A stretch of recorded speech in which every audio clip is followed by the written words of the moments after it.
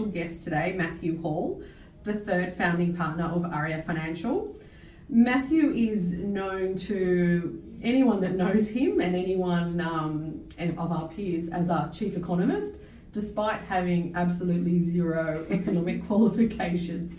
I want to start this podcast with a disclaimer that any information provided in this interview is general in nature and opinion only, and does not take into account your individual circumstances. For your own personal financial situation, you'll need to seek your advice from your financial planner or qualified individual to provide financial advice. So tell me, Matty, give us a little bit about your background. A little bit about my background. Thank you for that introduction, Tina. No worries. And I just would like to say that I do have some financial qualifications in terms of lending. But so a little bit about my background. I began lending with Bankwest, so I was a lending manager there before moving out into a high-performing mortgage broking firm and spent the last decade with that organisation. Awesome. So is it fair to say that if there's a scenario that you've seen it before?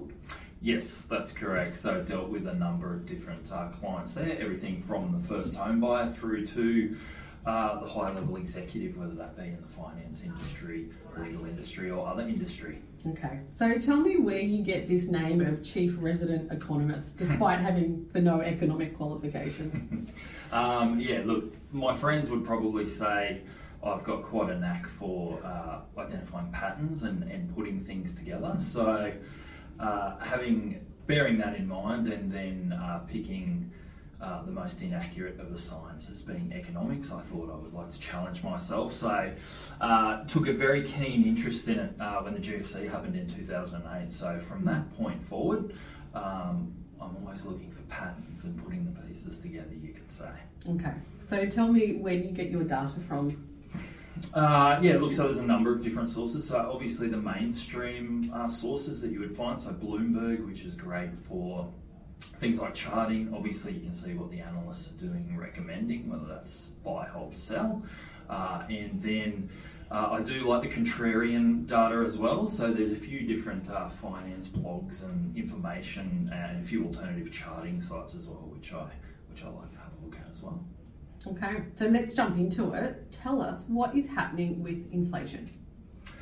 Yeah, so recently, obviously, we would have seen the CPI data, which has just come out. So that has dropped, and probably by a larger amount than was expected. So it looks as though, obviously, what the RBA has done and things that are happening at the moment are working in terms of getting that inflation down. Obviously rate rises are a fairly blunt tool from the RBA, and it can be difficult there when all you've got is a hammer, everything looks like a nail, I suppose you could say. And so when the RBA starts swinging that hammer, obviously that's going to have a lot of second and third order effects. But it looks as though at the moment they've got the lid on it to an extent. Obviously it still needs to reduce, but for the time being it's obviously slowing and reducing. Okay, so on the back of that, what's happening with interest rates? Very good question. So obviously there's a lot happening globally and particularly with the US and European banks. So look, obviously a lot of the economists now are saying that we've potentially reached the peak of the rate rises.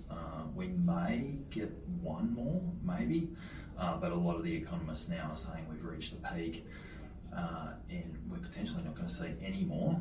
And I've got a few little theories as to where rates go next, but I think for the majority we've either reached the peak, we may have one more potentially. Okay, and so what's happening in the US? Yeah, so basically what's happened there, the US banks have purchased, long story short, they've effectively purchased assets called bonds, which I'm sure many of you have heard that terminology. And so effectively with your bonds, what happens with that particular type of asset is as interest rates rise, the value of the bond becomes less. And so because the banks have obviously loaded up on these particular assets, as the rates have risen from the Fed, those asset values have dropped. and in turn creates an issue for the banks over there. In particular, if clients are looking to take their money out of that bank. So that now they're sitting on potential quite large losses, and in the event that clients want their money back and the banks need to liquidate those bonds, that creates quite a large hole for the bank. And as we're seeing with some of those banks over there now, they actually do not have the money to give their depositors their funds back. So that's probably the biggest issue at the moment in terms of what we're seeing over there. Okay, and would you say that the same problems are happening here, or have we got a slightly different way of the banks funding their books? Look, you are going to have, the banks over here would be holding bonds as well. It's probably a little bit different.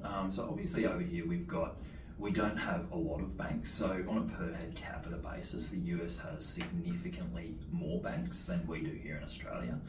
And so there's a level of oversight and strength that comes with only having a small number of banks. And regulation, right? Yeah, and regulation. So given the important nature of a very small portion of our banks, that regulation appears to be higher than what happens in the US. The US lending institutions number into the thousands, so 4,000 to 5,000, whether that's banks, credit unions, etc. Whereas over here, that's quite low. It ran sort of 100 different lending institutions, so it's significantly less than the US. Okay. And so how does all that impacting the US sort of tie into Australia?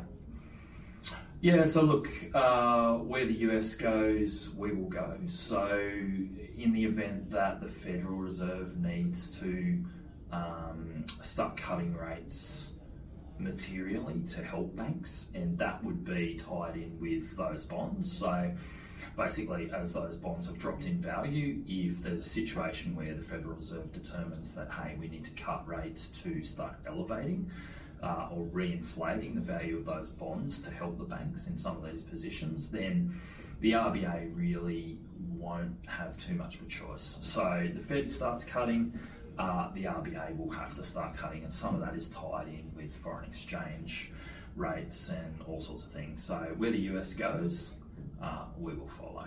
Okay. So tell us your predictions. Do you think we're on the brink of another GFC? Are we heading for a recession? And there are probably two different questions in there.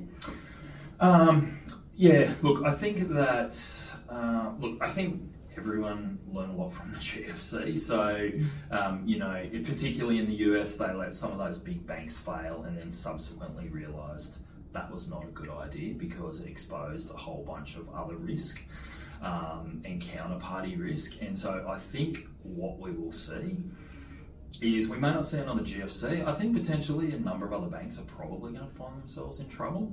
But I do think that the Fed and other central banks will move quickly to re-liquefy those banks. So we are going to see some other banks in trouble, I think, but I think the regulators and the central banks are going to move quickly to effectively provide liquidity for those banks to ensure that we don't end up in another GFC. What I do think is that in order to do that, that is going to come with potentially materially large interest rate cuts. So I actually do think that we may see a similar situation to the GFC in that we may not have another GFC.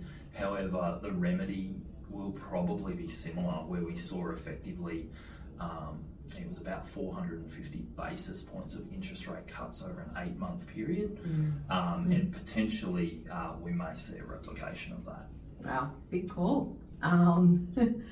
Now, do you have any predictions for the property market? There's a couple of commentators that have come out saying that the property market's already on the rise, that we've seen the fall. Any thoughts on that? Yeah, look, I think that the property market, gut feel tells me that we'll probably see some stabilisation, provided we don't get any sort of left field situations where we see sort of a material uptick in rate rises, which is looking like we're not going to have now. I think over the next sort of 3 months, we're probably going to see some stabilisation with the property market. So often anyone who doesn't need to sell is not selling in the current conditions, and I think that effectively that's taken away a number of properties from sale. So I think that we'll see some stabilisation of the market, and then subject to those rate falls coming into play, then obviously every time the rates fall, it will increase someone's ability to borrow. So it increases their borrowing capacity. So if we start to see in particular really large rate falls, people's borrowing capacities are going to start to increase materially, which is subsequently going to put a floor under those prices if it's not there already. Okay. That's all we've got time for today, guys, but thank you so much, Matthew. I certainly got a lot out of that, and I hope you guys did too. Feel free to send us any comments or questions, and